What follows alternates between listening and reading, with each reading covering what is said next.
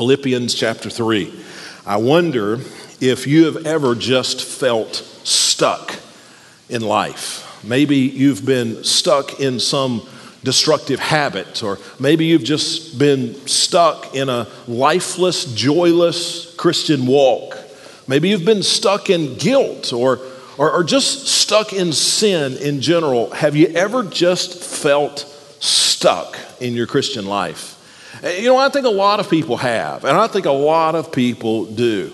Now, the normal Christian life is that we would mature, that we would progress, and that we would have a growing measure of strength and joy, that constantly we would be growing and experiencing more and more of what Christ has for us. That's the normal Christian life.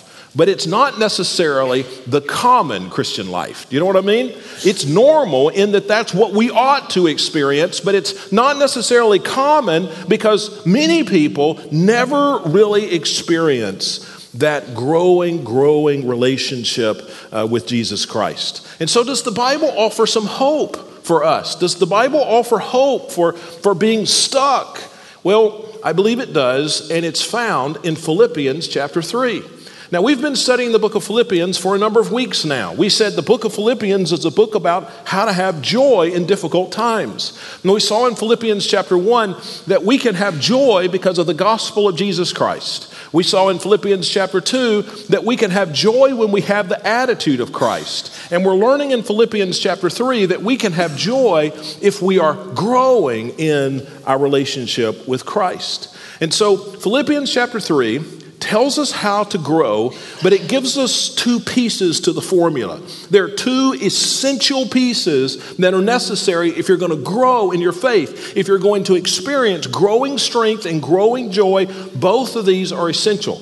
We looked at the first one 2 weeks ago. We said, number one, you've got to know the starting place. And then number two, we said, and this is what we'll talk about today, you've got to know the path that you need to go on.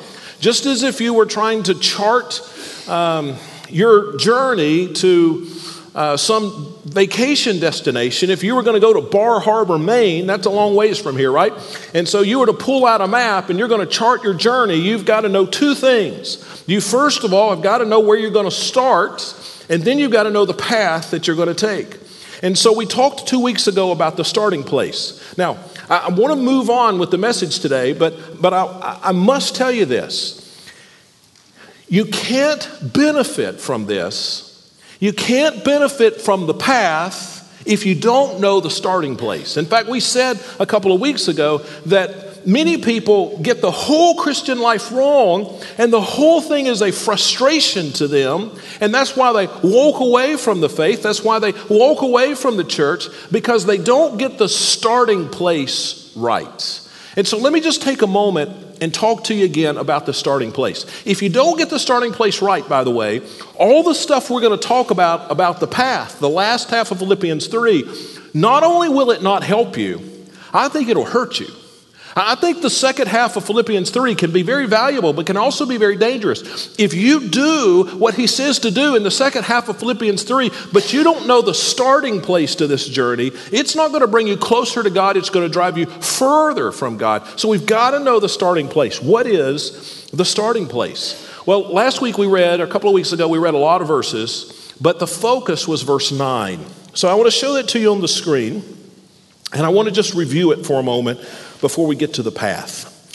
Verse 9, Paul says, I am found in him.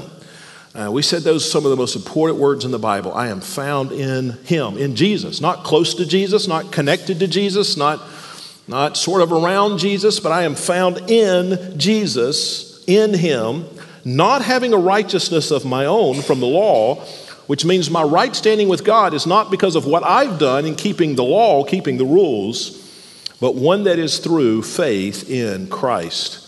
We learned, first of all, that our performance does not determine our position with God.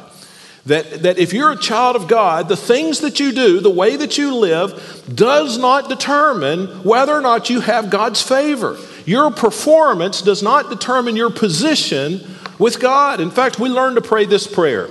Lord, remind me every day that there's nothing I can do to make you love me more.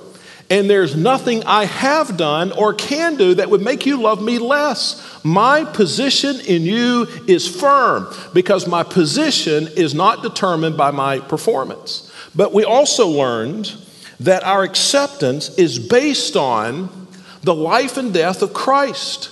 The reason I have a right relationship with God, if I'm a child of God, is not because of some exemplary life that I have led, but it's because of the exemplary life that Jesus has led, and I am in Christ. I am in Christ.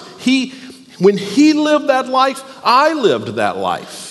You know, do any of us deserve to have the favor of God? Do any of us deserve to have the favor of God?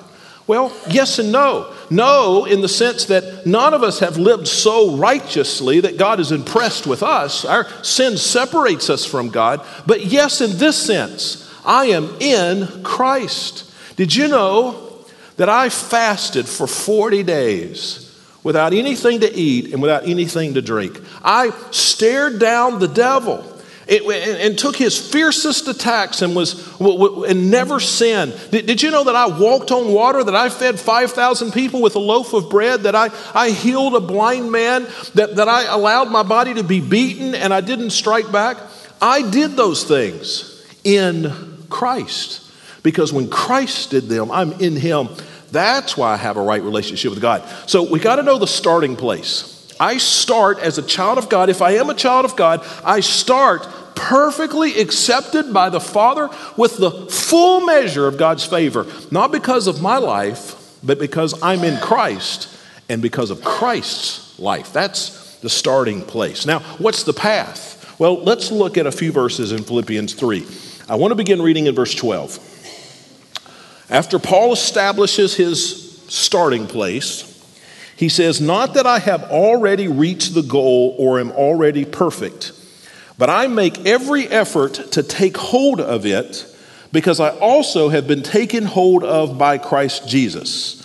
Brothers and sisters, I do not consider myself to have taken hold of it, but one thing I do, forgetting what is behind and reaching forward to what is ahead, I pursue as my goal the prize promised by God's heavenly call in Christ Jesus." Now there he describes in 4 pieces the path of Christian growth. How to have greater strength, greater joy, how to be closer to the Lord, Christian growth. So let me point out the 4 pieces. Number 1, we must concede our weakness.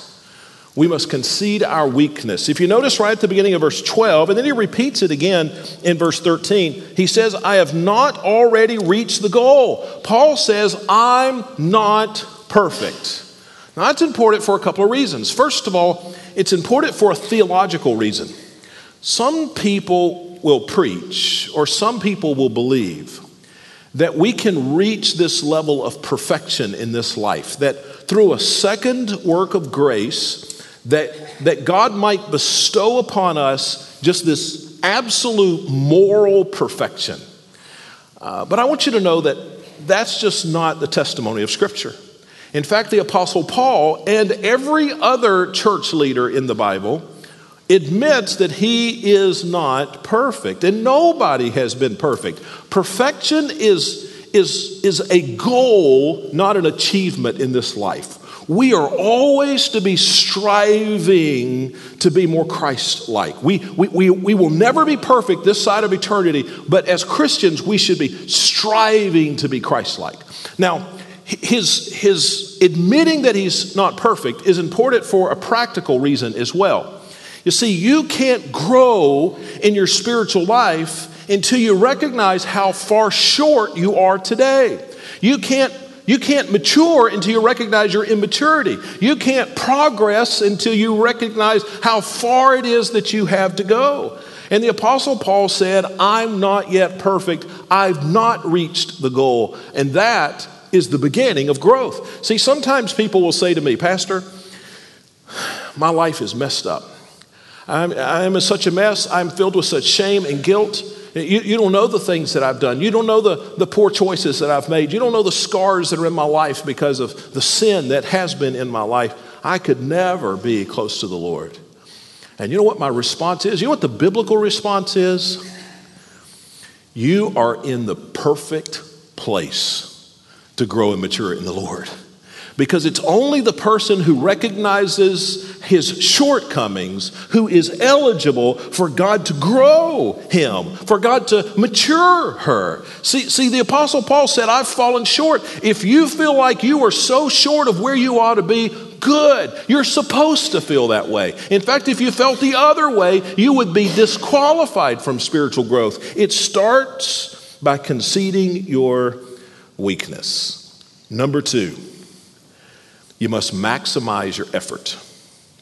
And so we see, let's look back at verse 12. It's not that I've already reached the goal or made perfect, but the second half of the verse says this, but I make every effort to take hold of it. He says, I make every effort. Now, there's a word there, just one Greek word that's translated by, in my translation, 3 English words, make every effort. It was an athletic word. It referred to sprinting. You know what it means to sprint? It means to run as fast as you possibly can. What he says is, I am sprinting for the goal. The goal is to be Christ-like. He says, I am giving it my all. I'm expending all of my energy to be as Christ-like as I possibly can be. And then if you look down to verse 14, he says the same thing. I pursue as my goal the prize promised by God's heavenly call in Christ Jesus. Now the word pursue here in the original language is the same, the very same word. Dioko, it's that same sprinter word. He says, I am sprinting in order to be as Christ-like as I possibly can. Notice that Paul he's not casual about his Christian growth. He's not, well, I'm going to go to church and I'm as good as a lot of people and, I just enjoy a little fellowship and I like the music and I'm just casual about it. Paul did not have that attitude. He didn't have this let go, let God attitude. Paul was pushing. He was stretching and straining and running to see how Christ-like he could possibly be. I don't know much about sprinting. Might surprise you, but I don't do a lot of sprinting. But I did study it this week. I read a little bit about sprinting, and I want to give you a little primer on the sport. In the last 100+ years, the world's record men's 100-meter sprint, the world record has only improved by 1 second in over 100 years. And people have been trying to go faster and faster for over 100 years. They've improved 1 second in 100 years. In 1912, Donald Lippincott of the United States ran 100 meters in 10.6 seconds. 100 years later, in 2009, Usain Bolt of Jamaica ran it in 9.6 seconds, 1 second faster.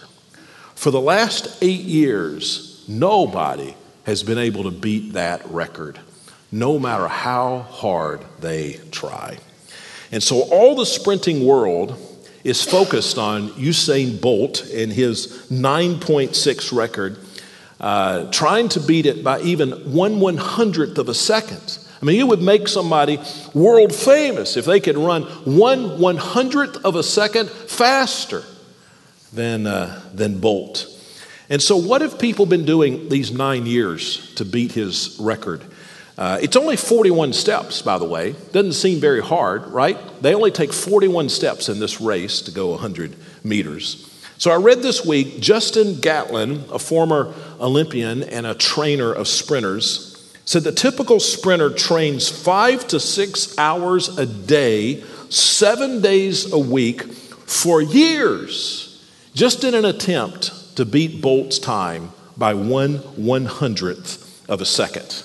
I read about some of their training. They measure everything to get it exact. They measure the angle of the arm at the elbow. and I don't even know what that has to do with running, but that they hold their arms at an exact angle. They measure the angle of the runner as he comes off the block. They count how many times the runner breathes during the 10 seconds. They measure the distance between the chin and the chest, so that it's not so low as to restrict breathing, but it's not so high as to mess up with the aerodynamics of the head going through the air. They measure the initial stride length versus the mid-stride length. All of these things just in an attempt to go 1/100th of a second faster than Bolt. And in these 10 seconds, they absolutely exhaust their bodies. And so I have a chemical / medical description of what happens in those 10 seconds. And I want you to listen to this. In the first 2 seconds of the sprint, the body completely depletes all available phosphocreatine as it is converted to adenosine triphosphate, which is the sort of the mechanism for energy in the cell. And so that energy source is completely depleted in 2 seconds. At that point, anaerobic glycolysis provides most of the adenosine triphosphate for the last 8 seconds of the run, but it peaks at 5 seconds and rapidly fades.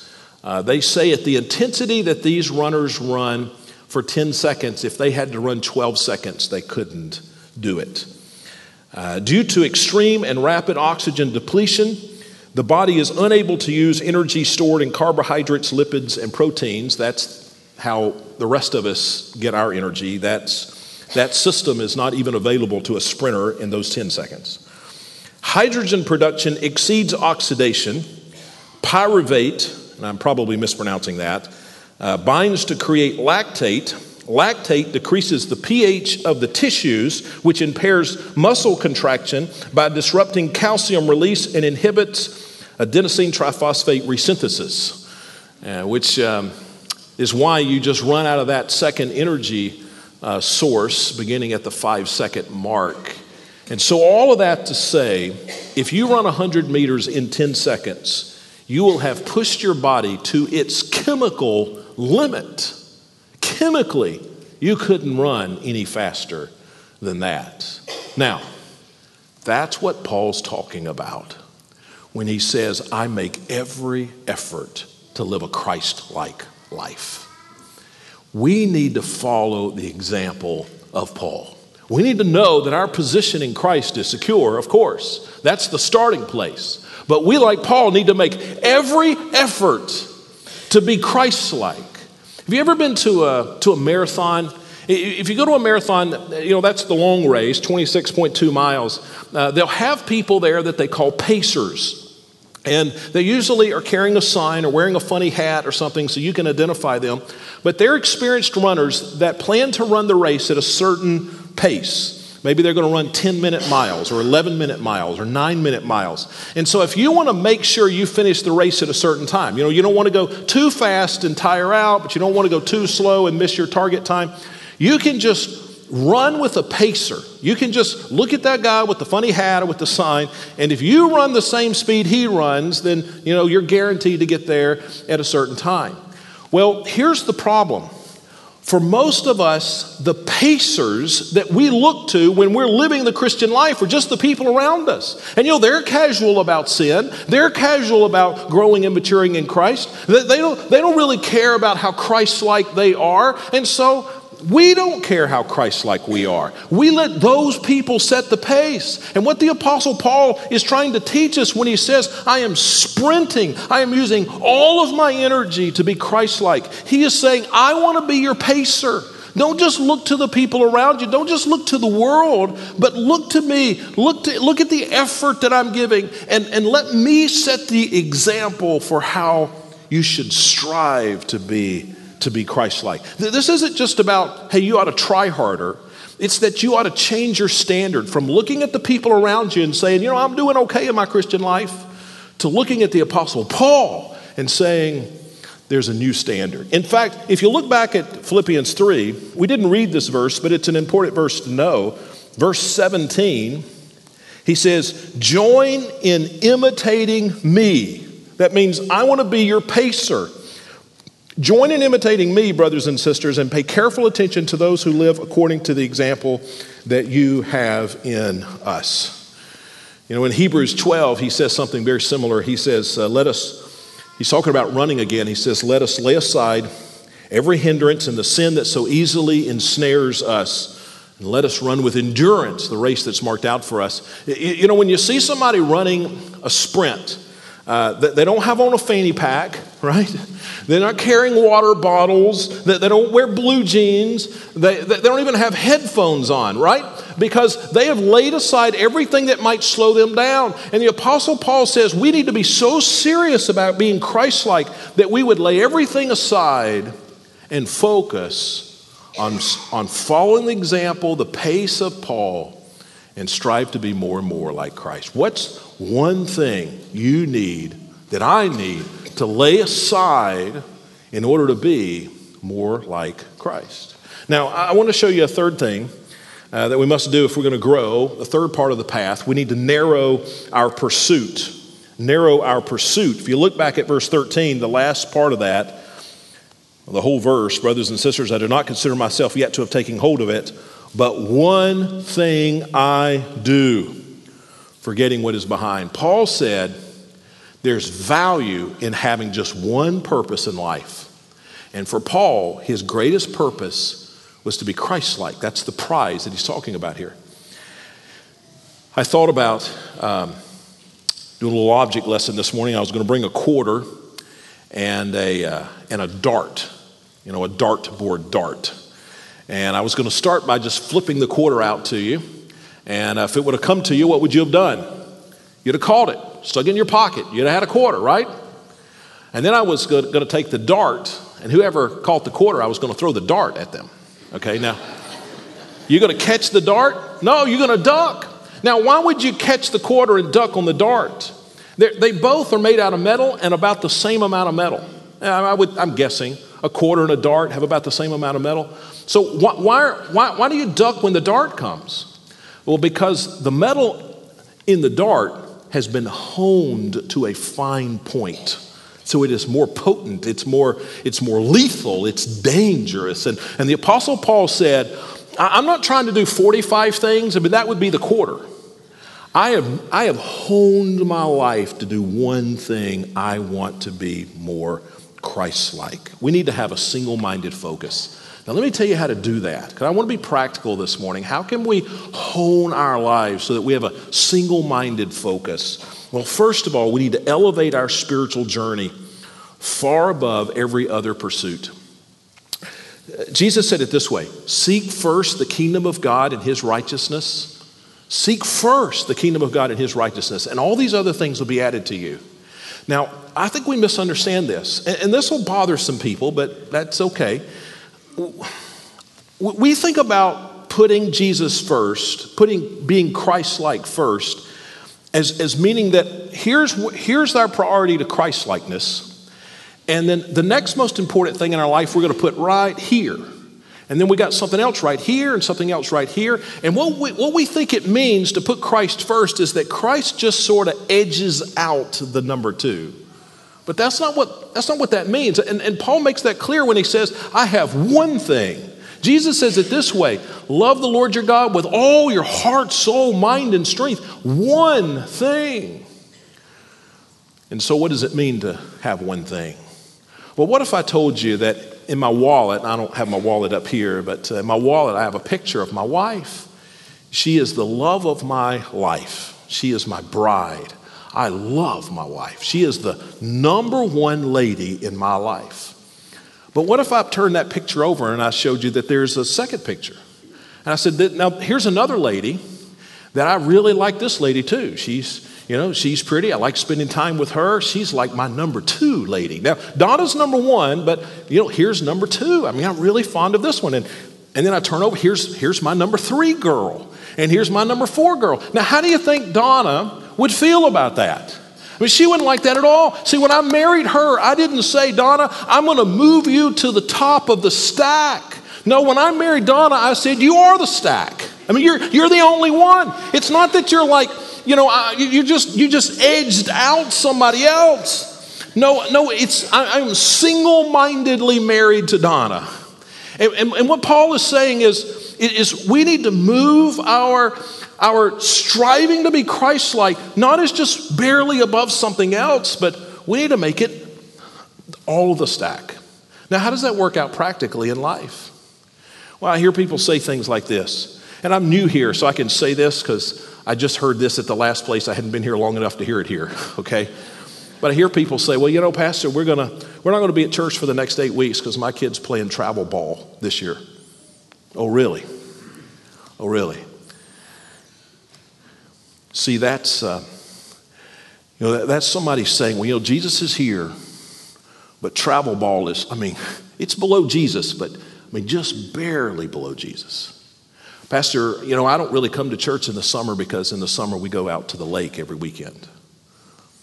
All right, so Jesus is here and going to the lake is just right there. I want to be faithful to give, but right now my kids are in college. Right now we're going through something at work. So Jesus is here and so you got something else right there. If we're going to be Christ-like, if we're going to have this honed in focus on being Christ-like, he's got to be clearly number one in our lives. The second part of that is we have to remove distractions. And I don't have time to go through all of this, but you look back at that scripture verse, it says, forgetting what is behind. We need to forget our past. We need to forget the bad stuff. Some of you think you can't go forward because you had a kid out of wedlock. Some of you think you can't go forward because you've been divorced. Some of you think you can't go forward because of whatever.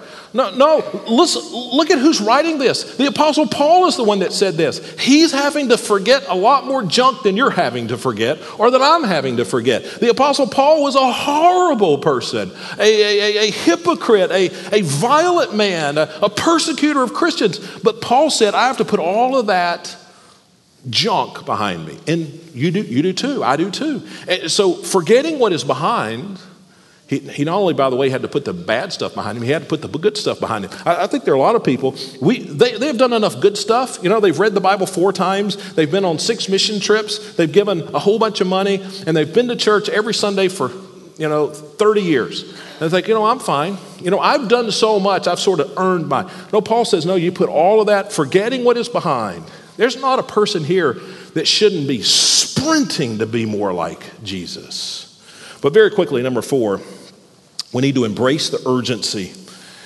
I saved this verse to read at the end because it's one of those verses it's easy just to skip over, but I think it's a critical verse. Verse 15, he says, therefore means because I've said all this stuff about striving to be more Christ-like. Therefore, let all of us who are mature think this way. And if you think differently about anything, God will reveal this also to you. See, the Apostle Paul knew that there would be people who would not have a sprinter-like commitment to being more Christ-like. He knew his audience. And I know my audience a little bit too. There's some of you who will take this pretty seriously. But there's some of you just, you shrug it off. You won't even remember it as of tomorrow. You don't have that desire to sprint to be more Christ-like. No. And so what do I do? How do I help knowing that so many people just are going to shrug their shoulders? What do I do? Well, that's the dilemma that the Apostle Paul was in.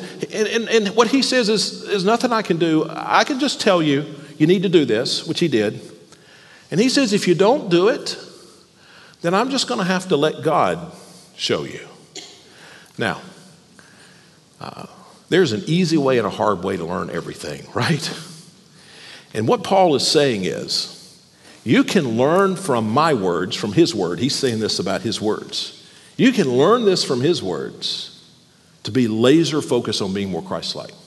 Or if you don't, that's fine. God will show you himself. And so I'm telling you the same thing. You can be mature and just learn from the words of Scripture and from the message that we've preached. Or you can wait and let God show you the importance of this. But God won't show you in near as easy of a lesson as what's been presented to you through the Apostle Paul today. Does that make sense? I mean, I don't want to, if I get more specific, I'll go outside of Scripture and it'll just be threats, and I can't do that. But what I'm saying is you can listen to the words of Paul, or you can listen to the circumstances that God will bring into your life. But he says a Christian will be laser focused on being more Christ-like. You can be convinced how you want to be convinced. Now, let me wrap up with this. What should we do? Well, number one, you need to confirm your starting place. If you don't know Christ as your Savior, that's not an unimportant thing. You have to start there. Jesus has died for your sins. You can trust Him and make Him the Lord and Master of your life. Be adopted into the family of God. You can be saved today. We'll sing in a moment, and I'll be standing down here in the front. If you would like to know Christ as your Savior, I would ask you to step out and let me talk to you. Let me match you up with a man or woman up here who can help you know how to become a child of God. But if you are a child of God, you need to recognize that we're not sprinting from a place of fear. It's not like God's going to cut you off or you're going to lose His favor, because that never depended on you to start with. We are sprinting from a place of victory. We need to change our standard. We need to quit being satisfied because we're as good as the person next to us. And we need to let the sprinting life of Paul be our example. And we need to make being Christ-like our one thing. And today, because I don't want this just to be a message, I want you to choose one change that you need to make for you. You don't have to share it with anybody. I'm not asking you to send me an email. You don't have to tell your husband or your wife. But would you choose one thing? Allow the Holy Spirit to highlight in your life one thing. Where is it going to start if you're going to strive to be more Christ-like? Choose one thing. And as we stand and pray and sing, you say, Holy Spirit, help me. Strengthen me to do this one thing for the glory and honor of the Lord. With your head bowed and eyes closed. Father, thank you that my position is not determined by my performance, that I am a child of God, and that's nailed down. But now help me as your child to strive for Christ-likeness. Teach me how to do that. And let it start with something that I commit to you today. And we pray this in Jesus' name. Amen. Let's stand and sing.